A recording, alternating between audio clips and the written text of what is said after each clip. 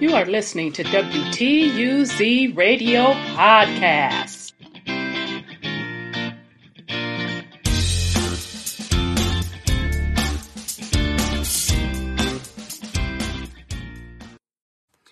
Welcome to WTUZ Radio Podcast. I am your host, Rhonda.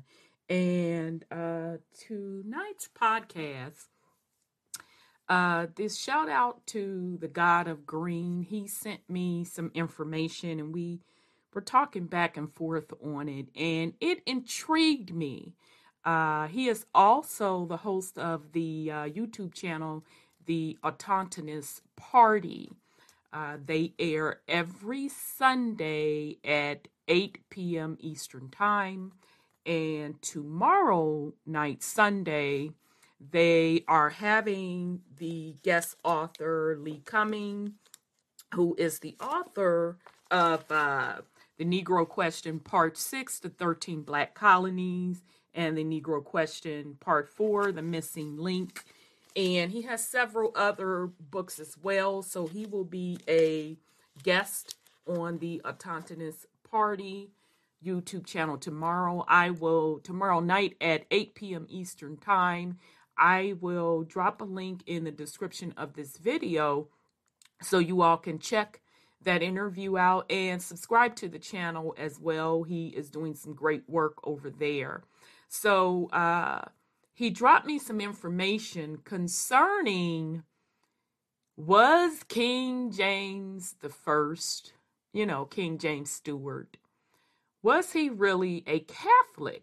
Okay, so those that know the story of King James getting pretty much kicked off the throne, the whole Cromwell situation, driving out the Protestants, etc., etc., and King James being a supporter of Protestants and not wanting the Catholic Church on his back, yada, yada, yada, and wanted England to be able to practice the religion that they wanted to practice and to be from up under the Catholic Church. So that was interesting when the brothers sent me the information, because I sat back and thought, very well could be possible, because when we think of religion today, how it's taught, and even back then as well, it is more on a spiritual journey versus for the elite or those that are sitting in those seats of power. Religion is not about spirituality and belief. It's really about political power. Okay. And then I just started to recall some of the events that was happening in history and how the families cross-married. Okay, so meaning enemies, supposedly and allegedly enemies, cross-married. And then I got to thinking about King James himself. And I'm like, okay, I'm going to have to use a little deductive reasoning here and do the best research that I can and to come up with my own conclusion. So, the title of this podcast is, was King James a Catholic, or was he non-religious? So let's get into some of the information. Let me use a little bit of technology here. All righty. Okay, so this is the information that Brother God of Green sent me. This is a blog called Was King James the First a Closeted Roman Catholic? So this is a review of King James and Papal Opposition by Stephen A. Costin Sr. Okay. So this particular blog is off of Jesus is Lord. So Jesus-is-Lord.com. All right, so let's get into it. It is often asserted that King James was a closet Catholic. Was he? What does the extant historical record say? These are the questions that Stephen Costin answers in his new work, King James and Papal Opposition. True to form, Mr. Costin appeals to valuable primary source documentation in order to educate and convince his readers. At the end of his introduction, Mr. Costin states, as the evidence is clear, speaking for itself, I will begin and end by appealing to the evidence.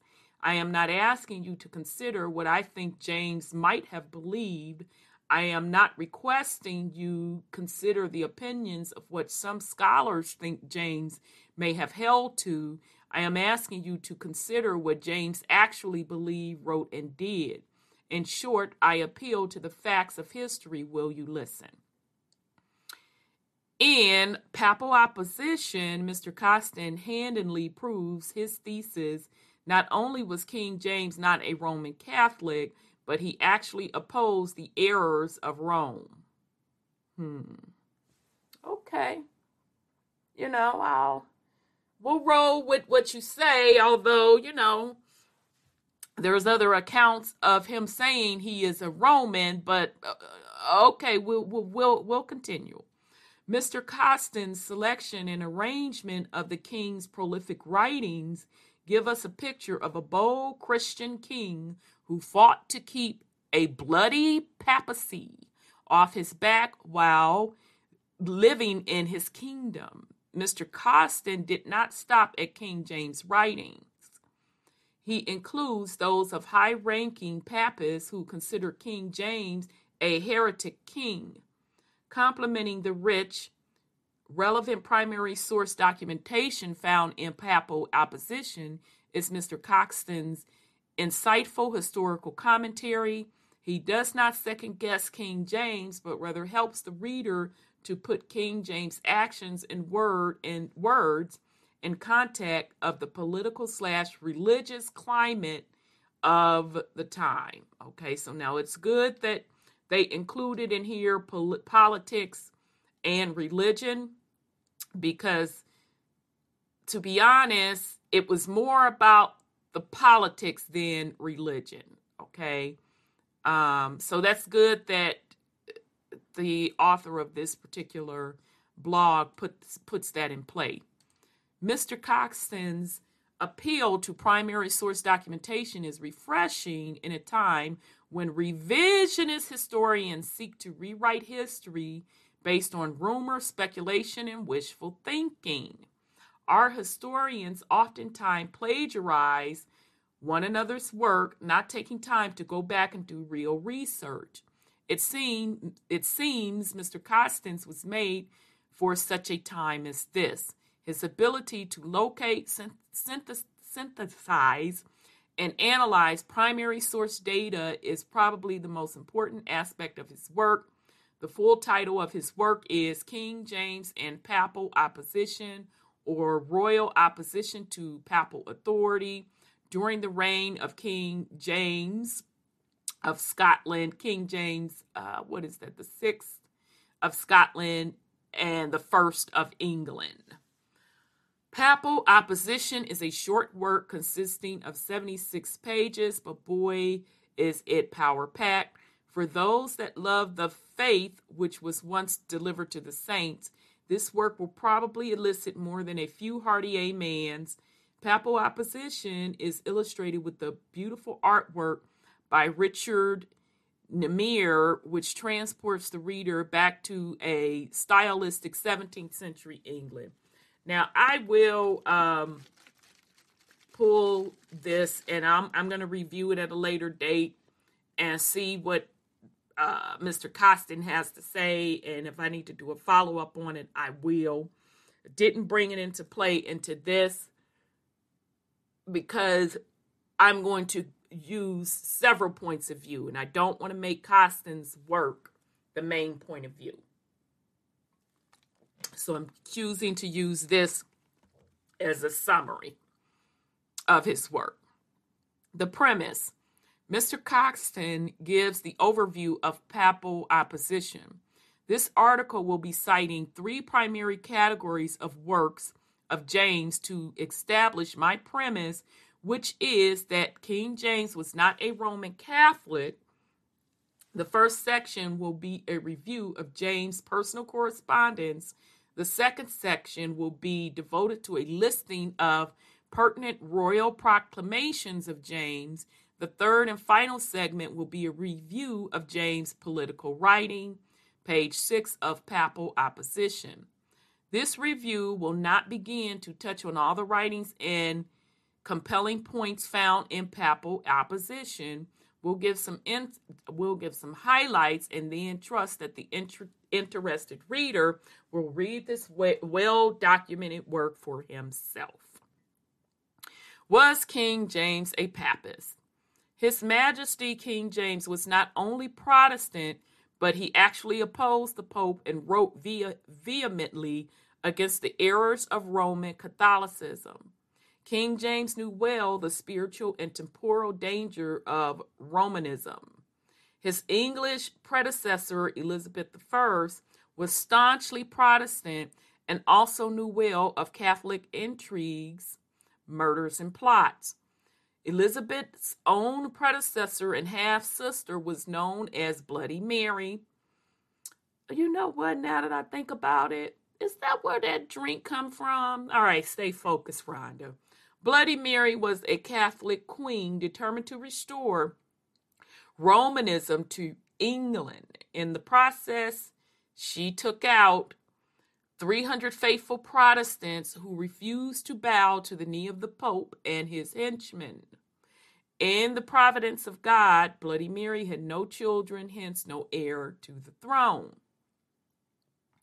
What did King James say about the lore of Catholic saints? I am loath to believe all the tales of the legend saints concerning the supposed miracles they perform in response to prayers to them. King James called them but tricks. What did King James say about Catholic relics adoring dead saints' body parts? For relics of saints, if I had any such that I were assured were members of their body, I would honorably bury them and not give them the reward of condemned men's members, which are only ordained to be deprived of burial, but for worshiping either them or images. I must account it's damnable idol worship, idolatry. I quarrel the making of image either for public decoration or for men private uses, but that they should be worshipped, be prayed to, or any holiness attributed unto them was never known of the ancients. And the scriptures are so directly, vehemently, and punctually against it as I wonder what brain of man or suggestion of Satan durst offer it to Christians. But the scripture forbiddeth to worship the image of anything that God created. The image of God is not only expressly forbidden to be worshipped, but even to be made. The reason given that no eye ever saw God, and how can we paint his face? Let them, therefore, that maintain this doctrine answer it to Christ at the latter day, when he shall accuse them of idolatry. But Christ's cross must have a particular privilege, say they, and be worshipped. Nay, rather say he, blessed are those that hear the word of God and keep it. So as we are going through what they say that King James said, I want y'all to remember this, because we're going to go to several different things, several other sources, and then I'm going to give my opinion based on these sources using my particular logic So just remember, I want you all to remember what King James is saying, because, according to this, what we're reading through, he is a Christian, okay? And particularly, he is a Protestant, and he is against the Catholic religion, and they're giving the reasons why he is against it, according to them in his own words. Purgatory. As for purgatory and all the trash depending thereupon, it is not worth the talking of. Bellarmine, Roman cardinal, cannot find any ground for it in all the scriptures. But as for me, I am sure there is a heaven and hell for the elect and reprobate. Heaven and hell are the revealed to the eternal home of all mankind. Let us endure to win the one and eschew the other. The infallibility of the Pope. So I utterly deny that there is an earthly monarch thereof, whose word must be law. And see, in my opinion, I'm going to start out early. I think this was really what the issue was between James and the Catholic Church. This was more on a political power side versus religion. But I'll continue. All right, so I utterly deny that there is an earthly monarch thereof, whose word must be a law, and who cannot err in his sentence by an infallibility, of spirit. Christ did not promise before his ascension to leave Peter with them to direct and instruct them in all things, but he promised to send the Holy Ghost unto them for the end. But how they are now come to Christ's vicars, nay, gods on earth, triple crowned, King of heaven, earth, and hell, judges of all world, and none to judge them, heads of the faith, absolute deciders of all controversies by the infallibility of their spirit, having all power, both spiritual and temporal, in their hands, the high bishops, monarchs of the whole earth, superiors to all emperors and kings. I'm just going to read that again. Superiors to all emperors and kings, ye supreme vice gods, who rather will or cannot err. How they now come is, say, to top of greatness, I know not, but sure I am, we that are kings have the greatest need to look into. Okay, so now again, this is me, in my opinion,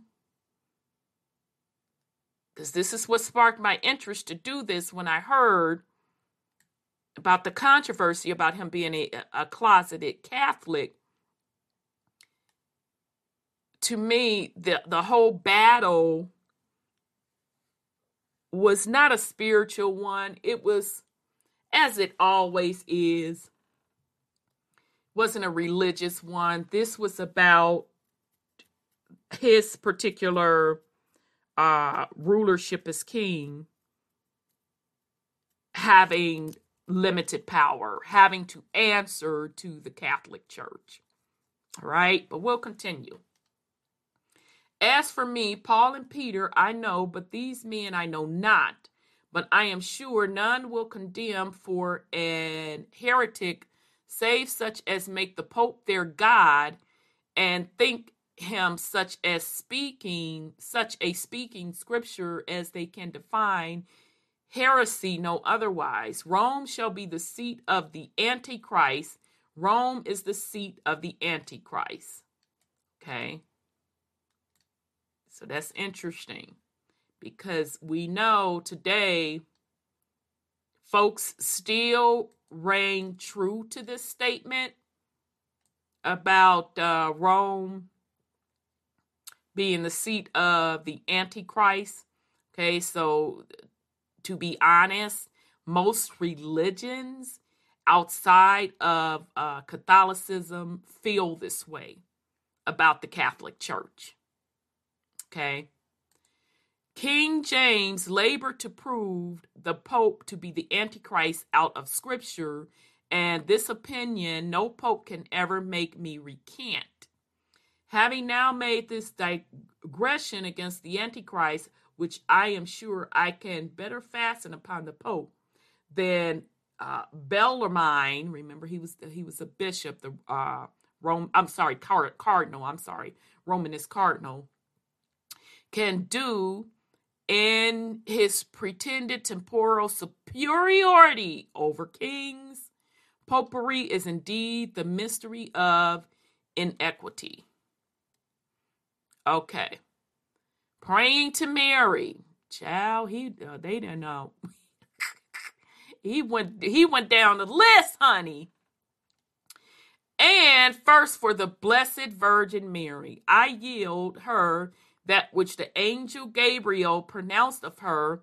I reverence her as the mother of Christ, but I dare not mark her in blasphemy God, praying her to command and control her Son, who is her God and her Savior, nor yet not I think that she hath no other thing to do in heaven than to hear every idle man's suit and busy herself in their errands while commanding her Son, while coming down to kiss and make love with priests, and while disputing and brawling with devils.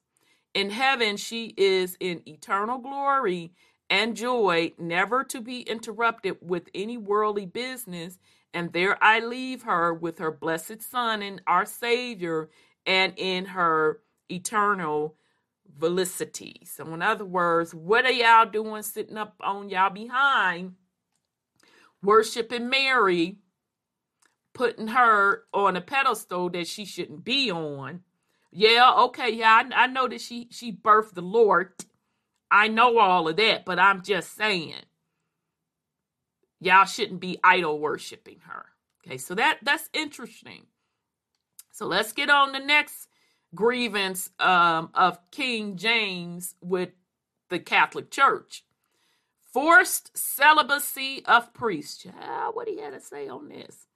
By their fornication is meant both their spiritual fornication of idolatry and also their corporal fornication, which thou the more abound amongst them, as well by reason of their restraint of their churchmen from marriage, as also because of the many orders of idle monastic lives among them, as well for men as women, and continual experiences prove that idleness is ever the greatest spur to lechery. Okay. All right. So he wasn't with that celibacy of priests, which from my understanding, just reading various older texts, it wasn't always so that priests were celibate, because a lot of them had children and all of that jazz. So I don't know when that it got really, really strict, where they had to be celibate. But that's interesting that he was like, nah, I'm not with that. All right, so let's continue. Sacrament of confessions to priests, how damnable this doctrine is. So he didn't have no more to say on that. Okay, it says, so the Romanist responds to King James' comments. King James is no Catholic, neither is he a Christian. Well, I'm going to get into that a little more, but let's continue. King James responded by saying he was saved without the aid of Rome and a Catholic in the true historic sense of the word. Mr. Costans explained that the word Catholic refers to the universal body of believers, not the Romanist perversion. Catholic inquisitioners and Cardinal Bellarmine, the Pope's champion, called King James a heretic king. King James said that since he was never a Catholic, he could not be termed a heretic. Child, they was really going at it. Okay, because back then, when these folks were seated in the spot on the throne, the particular church, specifically the Catholic Church, always had someone from the church assigned to them. So I'm going to assume it was at the level of a cardinal. All right. Okay. And what I don't like that's still not brought to the forefront of just how much power these particular churches had on these monarchs. Okay. And that's why you would hear stories periodically of these kings going up against the church. Okay. Because Henry VIII was another one, because he wanted to sit up and get his swerve on a regular basis, getting divorced. He was a serial married, always trying to get married on a regular basis. And the Catholic Church don't believe in divorce. Okay, so that was just one example. But the point I'm trying to make is what is really still not talked about in history is just how powerful the Catholic Church was in these seats of power. And if you go behind the scenes and get the hidden history, and shout out to Brother Odell from the UK, we want to get real honest about it. The Catholic Church was seating these different monarchs. Okay? They really made the decisions who sat on the different thrones around the world that they essentially colonized. They gave those particular monarchs the blueprint on how they were going to colonize, and part of that colonization blueprint was to make everyone around the world Christians. Okay. So if we really want to get truthful about it, all religions really roll up to the Catholic Church, because the Catholic Church authorized and sanctioned those religions. So as they were going around the world colonizing and sending their missionaries were under various other faiths also. And they were authorized to put people under Christianity.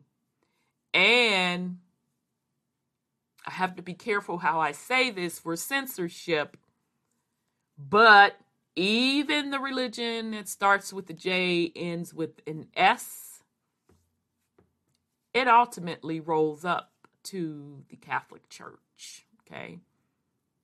All right, so that is the real hidden information. Okay, so even though we are going through this, I'm doing this for a couple of folks to just, number one, bring to the forefront of folks that were not familiar with the rumor that King James was really a Catholic. But I also want to bring to folks' attention that this really wasn't about religion. This was more about how much power a king really had. Okay? All right. But we're going to continue because I want to get through this source, go through a couple of more sources, and then give my humble opinion. All right. So here we go. But wasn't King James baptized as a Catholic? Child, let me sip my water. King James' mother, Mary, Queen of Scots, was a well-known papist. Yup. The king never knew his mother. She was arrested when he was 1 year old and spent 19 years in prison in England under Elizabeth I, where she was finally executed for treason. Because Mary had King James baptized under Romanish rites, Cardinal Bellarmine said, in our supernatural birth and baptism, we are to conceive of a secret and implied oath. Now, child, clutching pearls. Child, I'm going to clutch my pearls. When we tell you all about baptism, we told you all you are aligning yourself spiritually. That is a spiritual contract. We told you that. We're consistent with that. So here go Cardinal Bellarmine saying, in our supernatural birth in baptism, we are to conceive of a secret and implied oath, which we take at our new birth, to yield obedience to a spiritual prince, which is Christ's vicar. Now I'm going to pause right there for those who really don't understand what baptism is. Okay? And that does not matter which faith you are getting baptized towards. Okay? And as we discussed this last Thursday, a couple days ago, this is Saturday, right? Yeah, a couple days ago, that, the baptism seals that ritual. It seals the oath. It seals the contract. So, oh boy, Cardinal busted him out. Like, okay, you want to sit up here and talk about you're not Catholic, but you were baptized as a Catholic. Child, let's see what King James had to say. It is to be wondered at whence this fellow had this strange new divinity, which surely was first framed in his own fantastic brain. Else let him make us catalog of his authors that hold and teach that all Christians, whether infants or of age, are by virtue of an oath taken in their baptism, bound to yield absolute obedience to Christ's vicar, the Pope, or baptized in any but in Christ. Child, gentle reader, this is but a small sampling of the quotes you will find in King James and papal opposition, but it should be more than enough for any objective person to see King James was no papist. So if I'm reading this correct, what King James is trying to say, well, listen, I was an infant, I wasn't of age, so how did I have a choice in that matter? Child, we talk about that all the time with these oaths that are being put upon these innocent children getting christened or baptized or getting certificates put upon them. Okay, talking in code, y'all should know what I mean. So King James was like, what that got to do with me? I was an infant. So let's see. In spite of this overwhelming evidence, detractors of King James, in a last-ditch effort, appealed to King James' statement, I acknowledge the Roman Church to be our mother church. In papal opposition, Mr. Costin put this phrase back in the context in which it was spoken and then goes on to define the term mother church. Essentially, the Church of England, of which King James was head, came forth from the Church of Rome during the reign of King Henry VIII. Okay, remember, King Henry that wanted to keep getting his swerve on a regular basis through marriage. He went up against the church because he was trying to get a divorce. And they told him, no, go on and sit down with it. He came up with every excuse in the book for that divorce.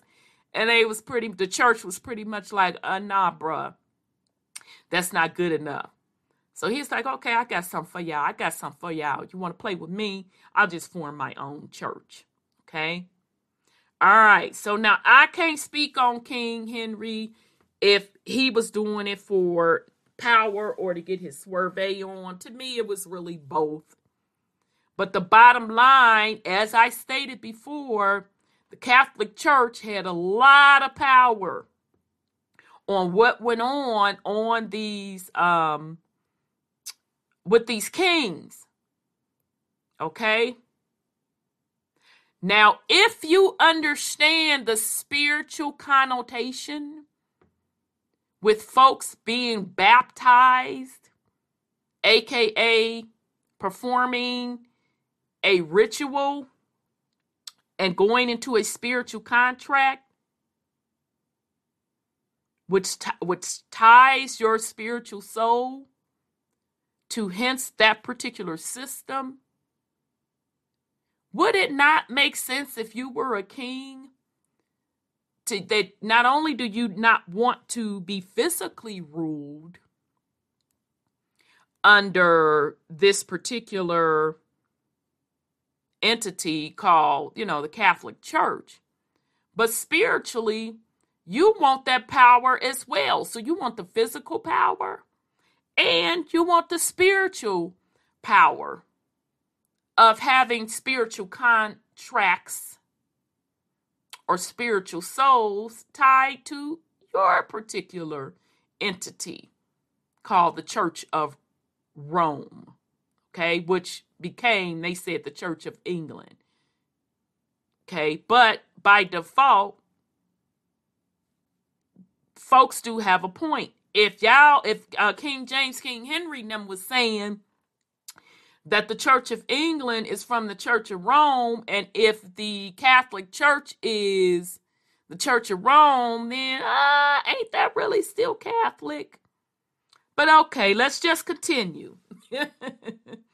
Most of us familiar with the womanizing Henry's spurned request for a divorce, honey, he was a hot mess, knocking off his wives and everything, child.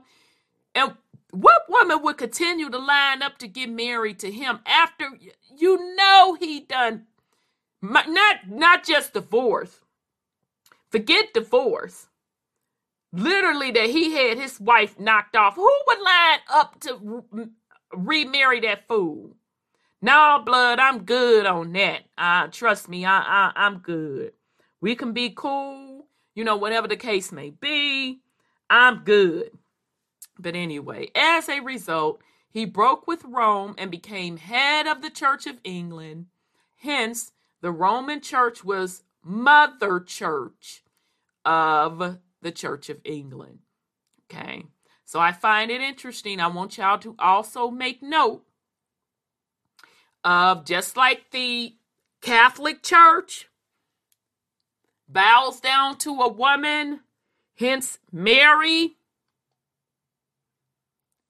It's interesting that Henry made the Church of England the mother church.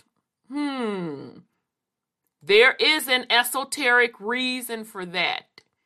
And once we get into some more sources, we'll talk about that. Spiritual and political importance of King James' anti-papal stance.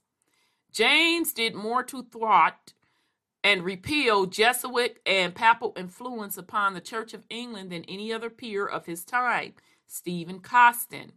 King James opposed Romanism on two fronts. First of all, Romanism was and is against the scriptures. The doctrine which is taught in the Church of God ought to be taken out of the Word of God. For controversies in matter of religion, let the scriptures be the judge. King James, this is coming out of a quote from the book Papal Opposition, page 34. King James considered himself a father to his subjects, and he cared about their spiritual health. Mm-hmm. Now, remember this. I want y'all to remember all this. Not wanting them to go to perdition, writing on their superstitions of Rome. It must be noted that King James was a soul winner. This can be seen in the king's own writings and those of his contemporaries who noted that he attempted to spread his religion throughout the realm. Second of all, King James opposed Romanism because it is anti-monarcher and pre-pope. Now, this just Rhonda. This was what it was really about. Okay? Because the Pope had too much power over his monarchy, he's like, you know what? So that's just my opinion, and I'll get into it a little bit more. During the Dark Ages, when Rome was in its monstrous glory, papists enforced to the bloodshed of multitudes subjections to the Pope, since their traditions state that the Pope has temporal and spiritual sovereignty over the whole world. Popes deposed kings, took lands, executed Bible believers, and encouraged reconsony, even in the time of King James, and took out kings. The most cursory look at history will find Rome at the center of lechery, whoredom, corruption, scandal, intrigues, and taking people out. King James, but out of all of this, and I'm not disagreeing with none of what they done said up in here, okay? But out of all of this, the Pope has temporal and spiritual sovereignty over the whole world. Okay? So as I stated in the beginning, this was really about the Pope, the Catholic Church, controlling the monarchs. So they made the decisions on which houses or which bloodlines were going to rule, and within those bloodlines who would seek powers, and even down to executing out the blueprint, the plans for colonizing the world and putting the entire world under the Pope's control, meaning the Pope had temporal and spiritual sovereignty over the whole world. Okay? That's what that was really about. Okay? But we're going to continue. We're going to continue. Because even when Henry VIII and King James, Henry VIII forming the Church of England, it was still a subsidiary of the Church of Rome, right? It was a subsidiary of the Church of Rome. So it still ultimately meant it rolled up to the Catholic Church. Now, that's just my opinion. And, that was the opinion of the cardinal dude that was telling King James to go ahead on with that bull mess. I don't care what church y'all done set up and created. You still roll up to Rome, which the Pope is the head of. Okay? So Henry VIII created England, Church of England, to say, look, just leave us alone, Pope. Just leave us alone. Now, we didn't set up this entity so we can go on and control our stuff now. Go on and leave us alone and let us do what we gonna do. Okay? But it didn't work like that. All right? But let's keep going. Because again, out of their own mouth, the Church of England was a Roman church. Okay, so hence it was a subsidiary of the Catholic Church. But let's continue. So we talked about the Pope having the spiritual sovereignty over the whole world. Popes depose king. Yeah. We talked about that and how they be doing their dirt. King James is often criticized for his belief in the divine right of kings, but the critics overlooked the importance of his majesty's stand. With respect to the doctrine of the divine right of kings, this doctrine was the principal force restraining the authority of the popes in James' time and thereafter. Without the doctrine of the divine right, Roman Catholicism would have dominated history well beyond its current employment in the Dark Ages. Furthermore, divine right made it possible for the Protestant Reformation in England to take place, mature, and spread to the rest of the globe. Okay, so this is Stephen Costin's personal correspondence. Now, I say again, all religions still roll up to the Catholic Church. So all of this bucking that the kings them did, specifically King Henry VIII and King James, it just allowed subsidiaries of the Catholic Church.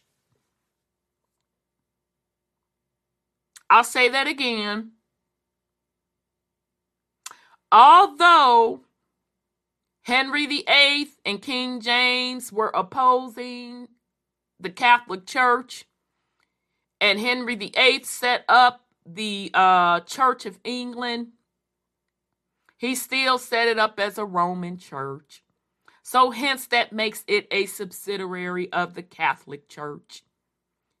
So this protest, i.e. Protestant movement, was really just the ushering in to allow other branches of religions to exist. But make no mistake about it, behind the scenes, they ultimately are subsidiaries of the Catholic Roman Church, and they roll up to the Catholic Roman Church, and they still must perform things in a certain fashion. That's all religions. That's the hidden jewels, the hidden history. But if you do a little bit of research and you look into each organized religion, you look at their customs, i.e. their rituals, you look at their coats of arms, their symbols. Heck, even look down to the way that the preachers and the bishops name, and trying to think of the other name, any heads of those particular religious church, look at the way they dress.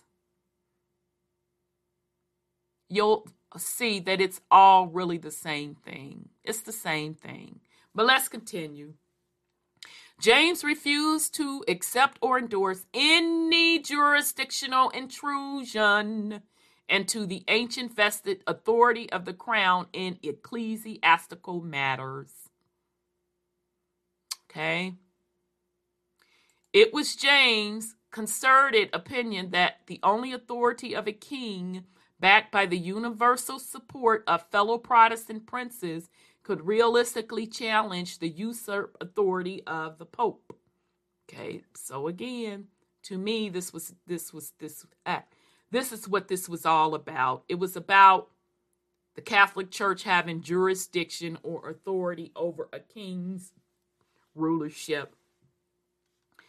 The Pope, the doctrine of the divine right of kings and their supremacy over any pope was near and dear to the heart of James, as the historical documents revealed. Furthermore, the well-known axiom of James, no bishop, no king, was similarly expressive of his attachment to royal direction over ministerial matters. Any perceived degradation of this dogma was strenuously opposed by James, right? So that was again from Stephen Costello's Papal Opposition. Did King James hate and persecute Catholics? Catholics opposed King James' accession to the English throne before he ever wrote one proclamation restricting them. He was a Protestant prince who was enough for assassination. In spite of their numerous errors, King James did not hate them. Even when the Catholic conspirators of the gunpowder plot were found, King James told his people in his speech to Parliament in 1605, for although it cannot be denied that it was the only blind superstition of their errors in religion that led them to this desperate device, yet does it not follow that all professing that Romish religions were guilty of the same. In spite of their numerous intrigues, King James treated them amicably. How many did I honor with knighthood of known and open resicants? How indifferently did I give audience and access to both sides, bestowing equally all favors and honors on both professions? How free and continual access had all ranks and degrees of papists in my court and company? Okay, because I say you had to do that, King James. But, I'm just going to go on. Okay, let me just shut up and keep reading. And above all, how frankly and freely did I free rescants of their ordinary payments. Besides, it is evident what straight order was given out of my own mouth to the judges to spare the execution of all priests, notwithstanding their convictions, joining thereto a gracious proclamation whereby all priests that were at liberty and not taken might go out of the country by such a day, but time and paper will fail me to make enumerations of all the benefits and favors that I bestow in general and in particular upon papists, in recounting whereof every scrap of my pen was served but for a blot of the Pope's ingratitude and injustice, in meeting with so hard a measure for same. So as I think I have sufficiently, or at least with good reason, wiped the tears from the Pope's eyes for complaining upon the persecution, who, if he had been but politically wise, although he had no respect to justice and the verity, would have this compliant of his, and for the main untruth of any persecution in my time, it can never be proved that any were or are put to death since I came to the crown for cause of conscience, except that now this discharge given by the Pope, let the blood light upon the Pope's head, who is the only cause thereof. So that was a quote from King James. So according to King James, look, I ain't tried to harm none of y'all. Matter of fact, I got y'all out of some of the payments y'all owed. I didn't put nobody to death unless, your sentence just straight up, you did it. It is what it is. You had to go. So I wasn't persecuting no Catholics, in other words. Mr. Costin notes, James walked a tight line. He had to be fair and show mercy to Roman Catholics on one hand, yet he had to keep them in check and punish the evil they did. Consequently, many Roman Catholics still revile his name to this day, and many would-be Protestants chastise him as being soft on Roman Catholics. Now, this right here, in my opinion, this is why I think he played both sides of the middle.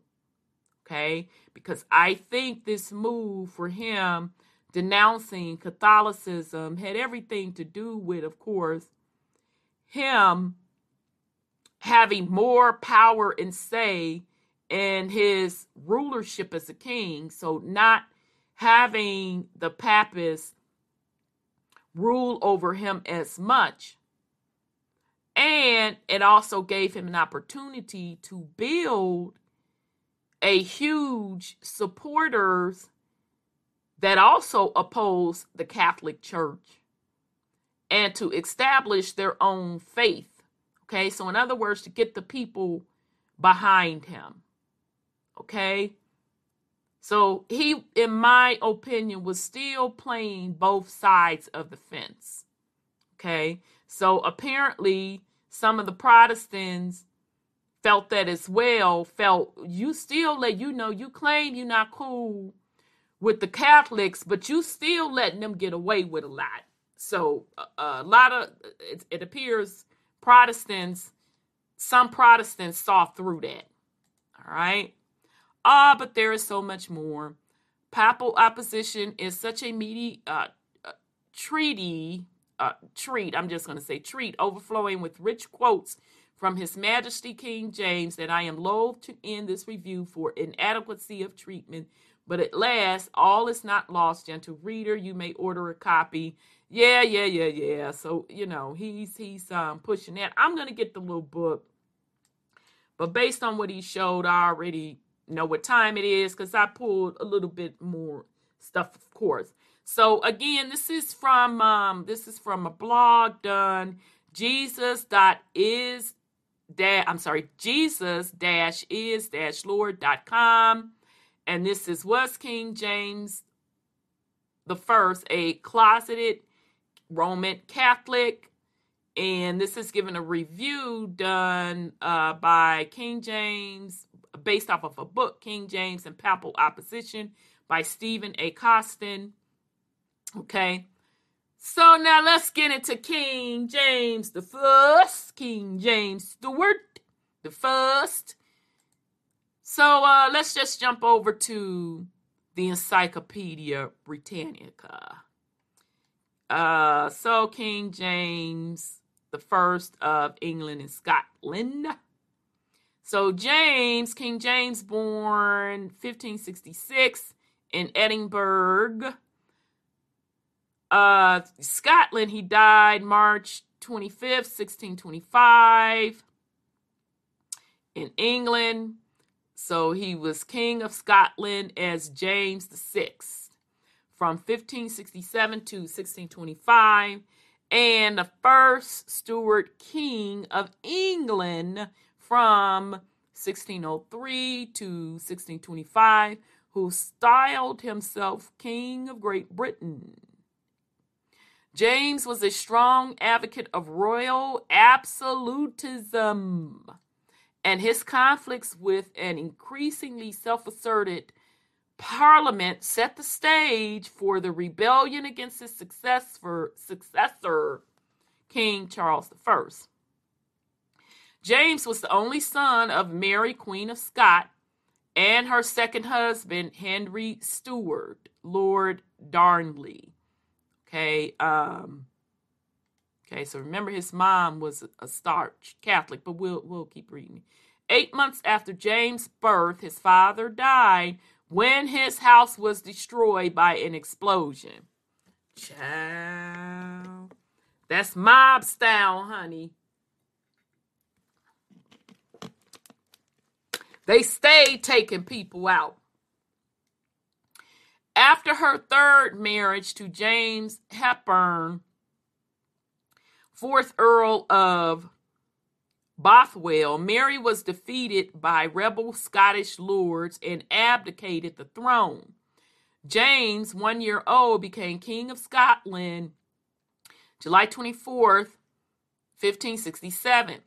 Mary left the kingdom on May 16, 1568, and never saw her son again. I thought this was so sad.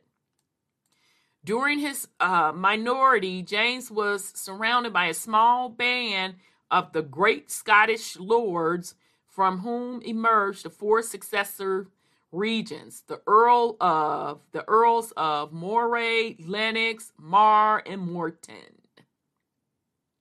Okay, and I hope y'all peeping some of these names.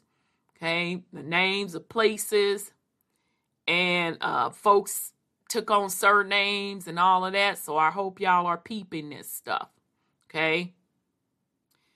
There did not exist in Scotland the great gulf between rulers and rule that separated the Tudors and their subjects in England. For 9 generations, the Stuarts had in fact been nearly, let me read that again. For 9 generations, the Stuart had in fact been merely the ruling family among equals, and James, all his life, retained the feeling for those of great Scottish lords who gained his confidence. Okay, so wait a minute. I wanted to get to, this is what I wanted to show y'all. I just want to show y'all the Stuart family tree. Okay, so you can see 2 houses, the House of Alpine. Okay, so you can see the dynasties here. And so the Scottish royal dynasties, okay, all the way through 1625. All right, so you see it starts with Kenneth, and you see it's going on down in Constantine, Donald, Malcolm. Okay, and you could just see all of this, how it's going down. I didn't even see this Macbeth up in here. Child, stop playing with me. All right, so just showing you the House of Alpin's side, okay, the Scottish side. Okay, and I also want y'all to pay attention to these names. Okay, so you should see where some of these surnames come to today. All right, okay. So then there go William. Okay, I know folks know about King William. Okay, so William is a common surname in the U.S. And that's coming from King William. Okay, so any derivative of William is coming from this particular name or king. Okay, William's son is son of William, same derivative. Okay, y'all see the Alexandria up in there, or Alexander. Okay, that's the second, but there's the first up in there. Okay, so this remind me of Alexander the Great, going back to the Greeks and all of that jazz. All right, y'all see David up in here. That puts me in the mind of the Bible situation, a name up in the Bible. All right. So anyhow, so this is this particular side. All right. You see Robert, Bruce, and all of that. Okay. So this is the first side of this is the Scottish side of the Stuart dynasty. Okay. All right. So they are giving you this from 1842 to 1625. All right, so the next side is the House of Bruce. All right, and so you see this is starting with Robert. Okay. And which is Robert the Bruce. Then you see the House of Stuart here. Okay, y'all see Ross? Okay, this Ross name go back pretty far. All right. You remember when shout out again to Lee Cummings when he brought out that information linking the lineage of Harriet Tubman, who is a Ross, which is ultimately a Stuart. This is why. Okay. All right. So we go through here. You got Robert the Third. That's his particular branch. And then again, I want y'all to pay attention to the surnames. All right. You have Drummond, Fife, Albany. Are y'all getting this? Albany, New York, Buckhan or Buckingham. Okay, Isles, Lord of the Isles. Hey, I'm sure that's Douglas over there. Douglas. All right. David Duke. So a KKK person. Remember the KKK person named David Duke? Oh, blood. So you took your name from a black ruling monarch? Child, they better go on somewhere with the foolishness. All right, so the first James name used on the Stuart side, I'm sorry, in the Stuart dynasty you see here. Okay, but that was in 1400s. All right, and then there's the James II. Okay, and then you see where France came up into the heritage as well. Okay. Louis the 11th, if I'm not mistaken. All right. And you can see how they're marrying across different places. You have Austria in here. You have France. There's Geneva. All right. So then here's James III, who succeeded the second. Okay, and you can see he was linked up with Denmark. Okay, and remember when in one of the podcasts I was showing you the melanated people in Denmark that held the seat of power, and I'll put pictures again of those European monarchs as bonus material in this particular podcast as well. Okay. All right. So then you get down to James the Fourth. Okay, so you see here go another James, Duke of Ross. Okay, so that Ross and that Stuart name go hand in hand.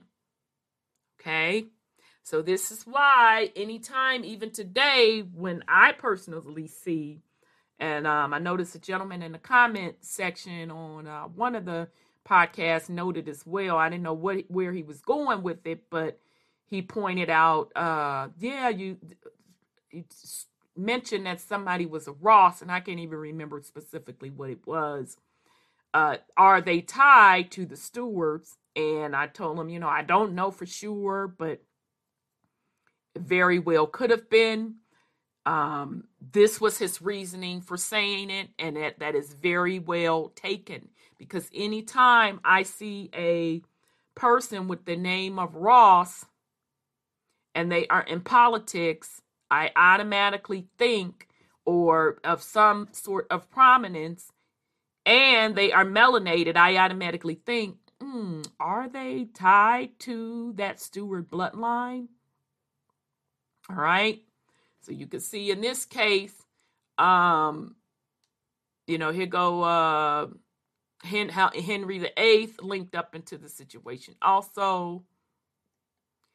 Okay, and then we get down to James V.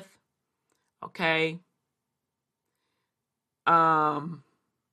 And then we get down to the particular King James that we're talking about, which they're calling King James the First.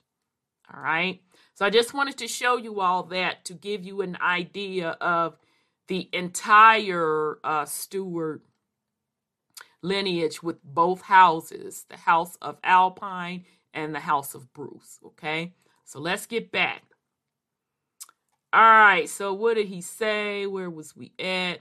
Yeah. That was so sad that his mom didn't get to raise her baby. Okay, so during his minority, James was surrounded by a small band of great Scottish lords. Okay, so we talked about that. There did not exist in Scotland the great gulf between rulers and rule that separated the Tudors and their subjects in England. For 9 generations, the Stuarts had, in fact, been merely the ruling family among many equals, and James all his life retained a feeling for those of the great Scottish lords who gained his confidence. Okay, so I showed you in the family tree the Stuarts' Scottish rulership side. All right.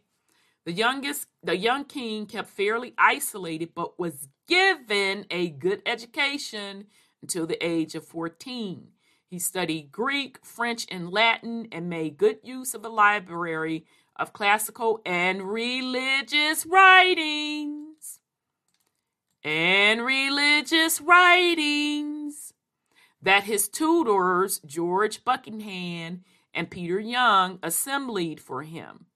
James's education aroused him in literary ambitions rarely found in princes, but which also tended to make him a pedant. Okay, and this is like the third time that I've read many other accounts of how read well King James I was, that he was well read.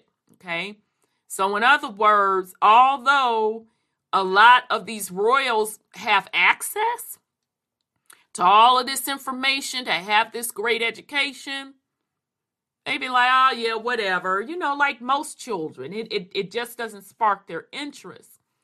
But he was different. Okay, and wow, what a great education he got. He got, access. He had access to the true information and the best information in the world. Okay? All right? So,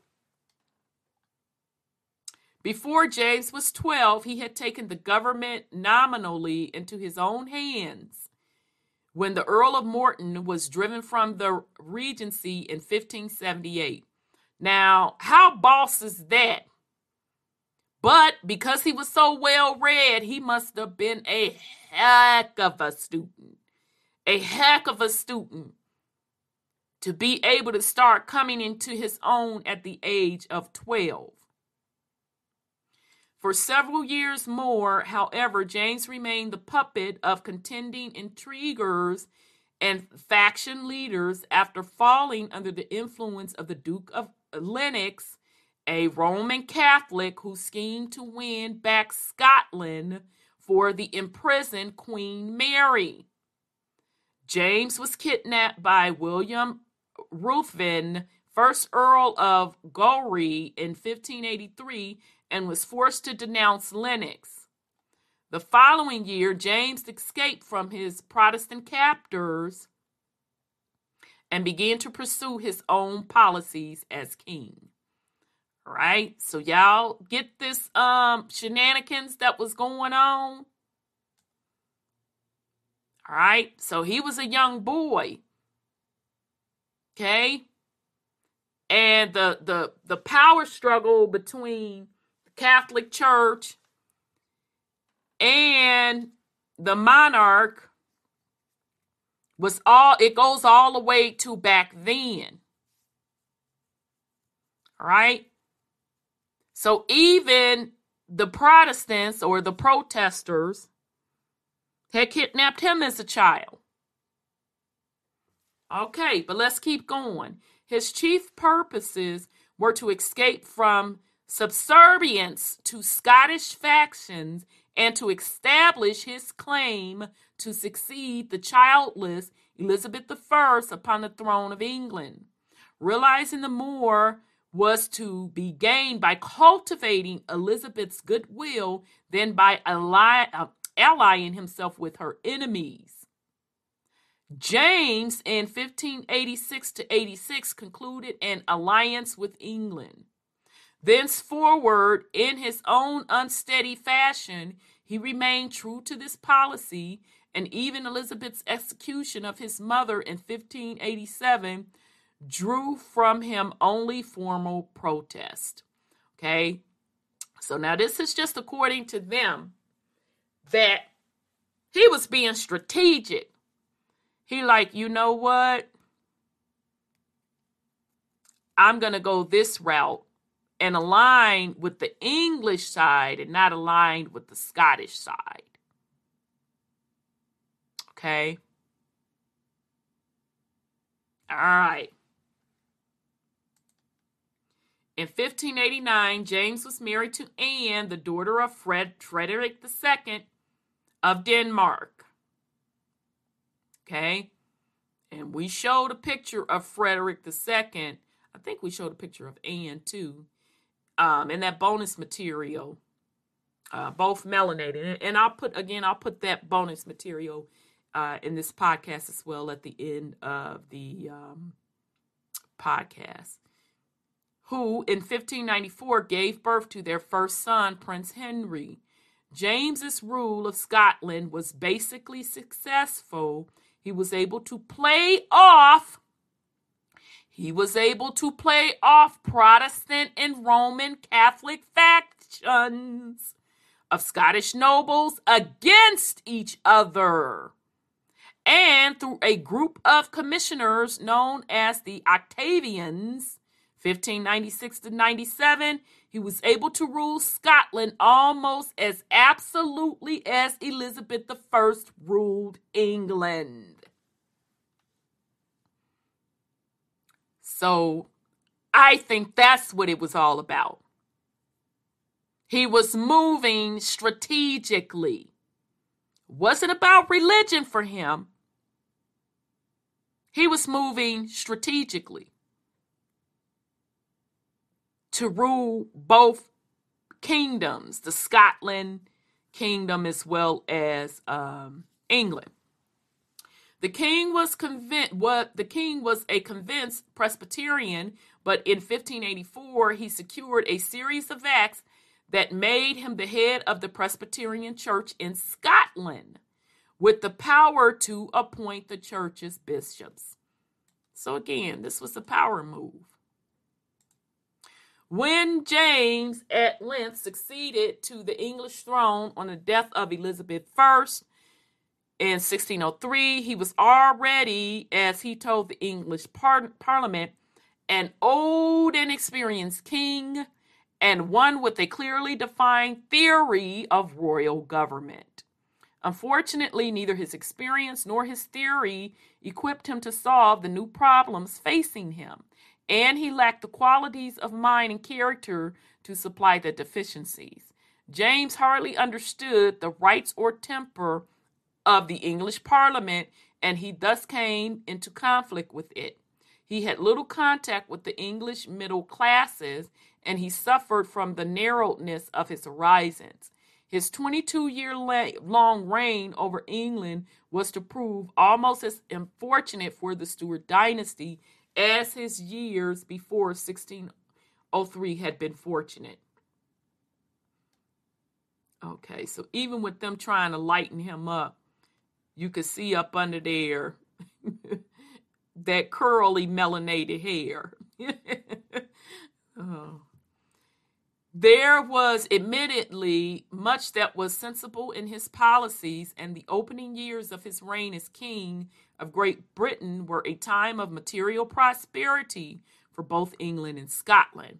For one thing, he established peace by speedily ending England's war with Spain in 1604, but the true test of his statesmanship lay in the handling of Parliament, which was claiming ever wider rights to criticize and shape public policy.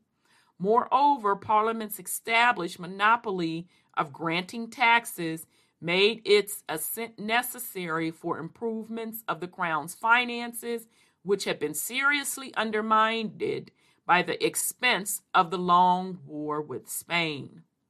James, who had so successfully divided and corrupted Scottish assemblies, never mastered the subtler art of managing an English parliament.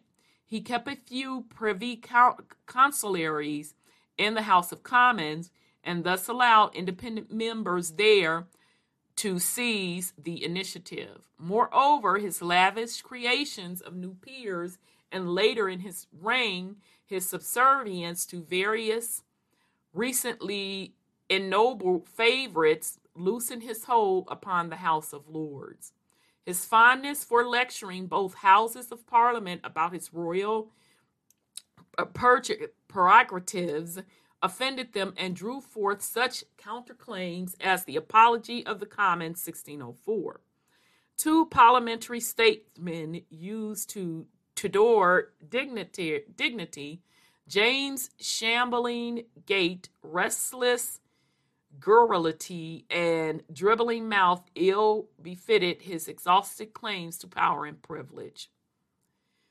When Parliament refused to grant him a special fund to pay for his extravagances, James placed new customs duties on merchants without Parliament's consent, thereby threatening its control of governmental finances.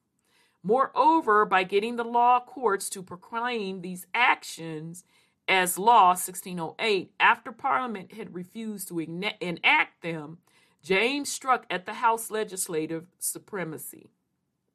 In 4 years of peace, James practically doubled the debt left by Elizabeth, and it was hardly surprising that when his chief minister, Robert Cecil, Earl of Salisbury, tried in 1610-11 to exchange the king's feudal revenues for a fixed annual sum from Parliament, the negotiations over this so-called great contract came to nothing.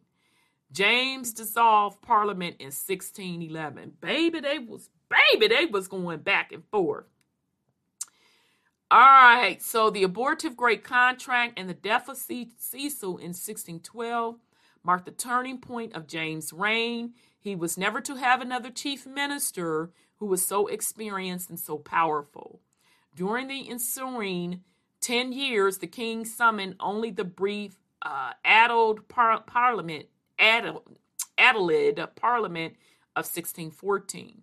Deprived of parliamentary grants, the crown was forced to adopt unpopular expedients such as the sale of monopolies to raise funds. Child, what they sell? You know, they didn't stole everything anyway, but okay. Oh, they didn't list what they sold. Moreover, during these years, the king succumbed to the influence of the incompetent Robert Carr, Earl of Somerset. Carr was succeeded as the king's favorite by George Villiers, first Duke of Buckingham, who showed more ability as chief minister, but was even more hated for his arrogance as his monopoly of royal favor. In his later years, the king's judgment faltered. He embarked on a foreign policy that fused discontent into formidable opposition. The king felt a sympathy which his countrymen found inexplicable for the Spanish ambassador Diego Sarmiento, Count of Gondomar. When Sir Walter Raleigh, who had gone to Guiana in search of gold, came into conflict with the Spaniards, who were then at peace with England, Gondomar persuaded James to have Raleigh beheaded. Woo, baby! Child, clutching my pearls. Now, Raleigh and I don't know, I can't get up in their business because, child, I wasn't there. But, you know, Raleigh was also sent over to do the first, one of the first colonies. And that business venture did not go well at all. So I'm wondering if that was just one more layer in the complexity. Like, okay, so you over there not getting along with my boy. Plus you didn't set up on your tail and you didn't make this colony over in the New World. You financially messed that up. You know what? Get them out of here. So I'm just throwing that into the mix as well. Child. With Gondomar's encouragement, James developed a plan to marry his second son and heir Charles to a Spanish princess, along with a concurrent plan to join with Spain in mediating the 30-year war in Germany. The plan, though plausible in the abstract, showed an astonishing disregard for English public opinion, which solidly supported James' son-in-law, Frederick, the Protestant elector of the Palatinate, whose land were then occupied by Spain. Child, this stuff was a hot mess, baby. When James called a third parliament in 1621 to raise funds for his designs, that body was bitterly criticized of his attempts to ally England with Spain. James, in a fury, tore the record of the offending Protestants from the House of Commons Journal and dissolved the parliament. Child. So again, I'm just reading through this to show y'all this was not about no religion. This was all about power moves. Okay?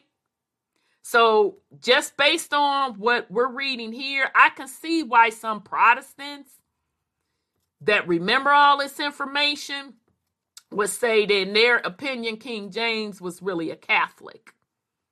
Okay? To me, he was neither, and I'll get to the last journey of that in just a little bit. We gonna jump to that in a little bit. All right. So the Duke of Buckingham had begun in enmity with Prince Charles, who became their heir when his brother Prince Harry died in 1612. But in the course of time, the two formed an alliance from which the king was quite excluded.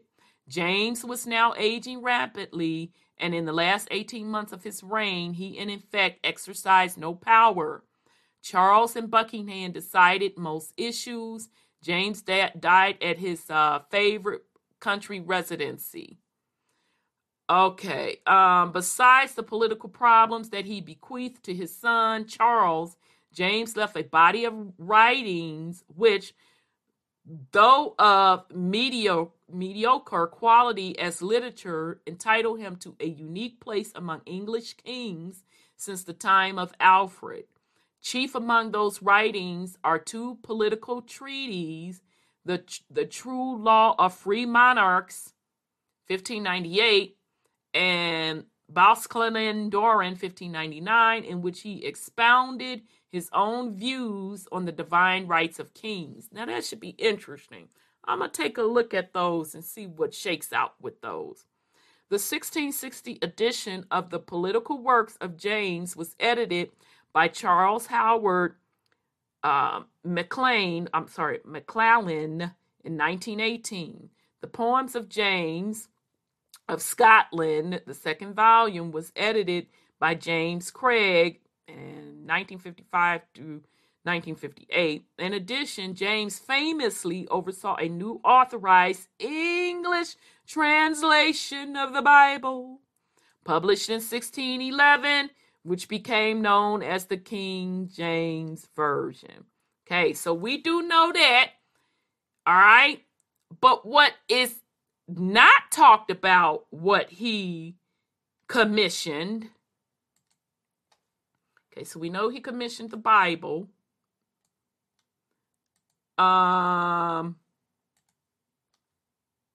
He also commissioned something called demonology. Yeah, I know, Christians. You don't ever want to talk about that King James Stewart, King James the First Stewart, commissioned a work called Demonology. Yeah, you want to leave that out, okay? And see, this is why my opinion was King James was not about religion at all. So that whole thing about him being Catholic versus Protestant, nah, that was a power move, okay? Let's just get into a high level, and I'll make reference in this particular podcast, because we did an entire series on demonology. We literally read through that entire body of work. But here, just at a high level, we'll just talk about it.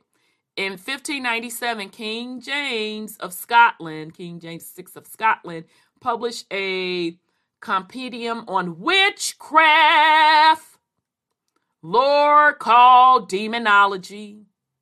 So now,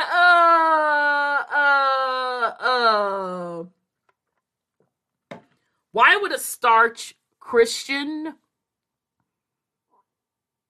publish a work on witchcraft? It was also published in England in 1603 when James acceded to the English throne. The book asserts James's full belief in magic and witchcraft and aims to both prove the existence of such forces and to lay down what sort of trial and punishment these practices merit. In James's view, death. Okay? So the whole book of demonology is an argument between whether or not the myths of the supernatural and with witchcraft are not only true, but it also goes into how those practicing it should be persecuted and put to death. Okay? All right? So it could have very well been giving insight into how they were persecuting what they were calling witches back in the day. But even in that work of demonology, they are telling you that the people that were practicing witchcraft were the indigenous people of the particular land. That King James and them were going around stealing and taking and hence instituting colonies. And it also in that work talks about how they were very frightened of the witches, i.e. the women. Okay? So it's very, very interesting. So again, in my opinion, King James really wasn't about religion from a Catholic perspective or a Protestant perspective.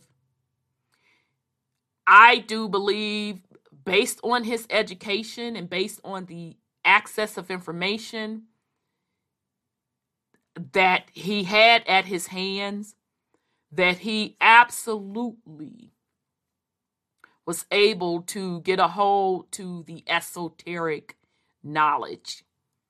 And he was more on that side of the house and used the combination of that as well as some of the other great generals that moved strategically. Okay? So in my opinion, King James was not religious at all. He was not Catholic or Protestant at all. He didn't hold allegiance to either. That was just a strategy for rulership. Okay? All right, so let me see. Let me see. Did we talk about that? Yeah, we did. It says demonology in Macbeth. Many elements of the witchcraft scenes in Macbeth conform to James's idea and belief in witchcraft as expressed in demonology. News from Scotland and his anti-witchcraft legislation. This includes ideas such as the witches vanishing / invisible flight, their raising of storms. Yeah, definitely talked about that. Dancing and chanting, sexual acts, their gruesome, potent ingredients, and the presence of animals' familiarities. Oh, all right. Okay, so Scholars are divided as to whether Shakespeare's portrayal of witchcraft panders to the king's interest, or whether it is more subversion comment on his involvement with witch hunting, or perhaps a mixture of the two. It seems noteworthy that although the play Macbeth is contaminated with the witchcraft of the wayward sisters, and Macbeth himself is spurred on by their prophecies and the urging of his somewhat witchy wife, Shakespeare places the responsibility for Duncan's taking out on Macbeth himself, and Macbeth's downfall is a result of his tyranny as king. His greatest error in his dealings with the witches seemed to be his cruelty and being naive with their double-speaking prophecy. So that's interesting. I'm not a Shakespeare fan, but I do know the demonology stuff now just by the reading of this, but I would have never tied Macbeth, tying into demonology. That's interesting. Okay, so it says the bindings, books of this period were usually sold unbound for customers to commission their own bindings according to the tale. Oh, yeah. I'm not going to go through that. Okay, so I just wanted to remind people, because that's always left out of the equation. When we talk about King James and the Protestants and the whole the Catholicism stuff, and everybody gives him credit for commissioning for the Bible to be, quote, quote, rewritten or put together as one book versus just the collection. He gets the credit for all of that. He's known as being a Protestant and being strictly against Catholicism, but yet he also commissioned for demonology, which was all about witchcraft. And the book was literally about an argument about whether or not witchcraft is true. Okay? And as we've gone through a couple of sources, it appears that King James wasn't about him being a Catholic. It wasn't about him being a Protestant. It was all about him maneuvering, playing both sides to rule both kingdoms, Scotland and England, and then as well as to get a lot more power and not be under the control of the Catholic Church. Okay? So, in my opinion, King James was not a Catholic. He was not a Protestant. I think he used religion as just an opportunity or a chess piece for rulership. I think that he was well-read, well-versed. I think he studied all religions. I think he studied a lot of the esoteric. And more than likely, he was probably non-religion. Okay? And if he did have some sort of religion, it would be more on the esoteric side. All right? So now that's just my opinion, of course. I'm far from knowing what the truth really, really was. I wasn't there. I can only read through these accounts. So that's just my 2 cents. That's what I'm rolling with. But interestingly, it's interesting nonetheless. And again, it once makes me question the official narrative that they give us regarding King James and the whole being a staunch Protestant, this, that, and the third. So I hope that you all got something out of this. And shout out to the brother God of Green for sending me that question. I truly, truly appreciate it. Thank you all, family, for your support. And if you are not subscribed to us, I highly encourage you to subscribe, like, and share. This is Rhonda with WTUZ Radio Podcast. I wish everyone well on this Saturday night. Peace and love, family.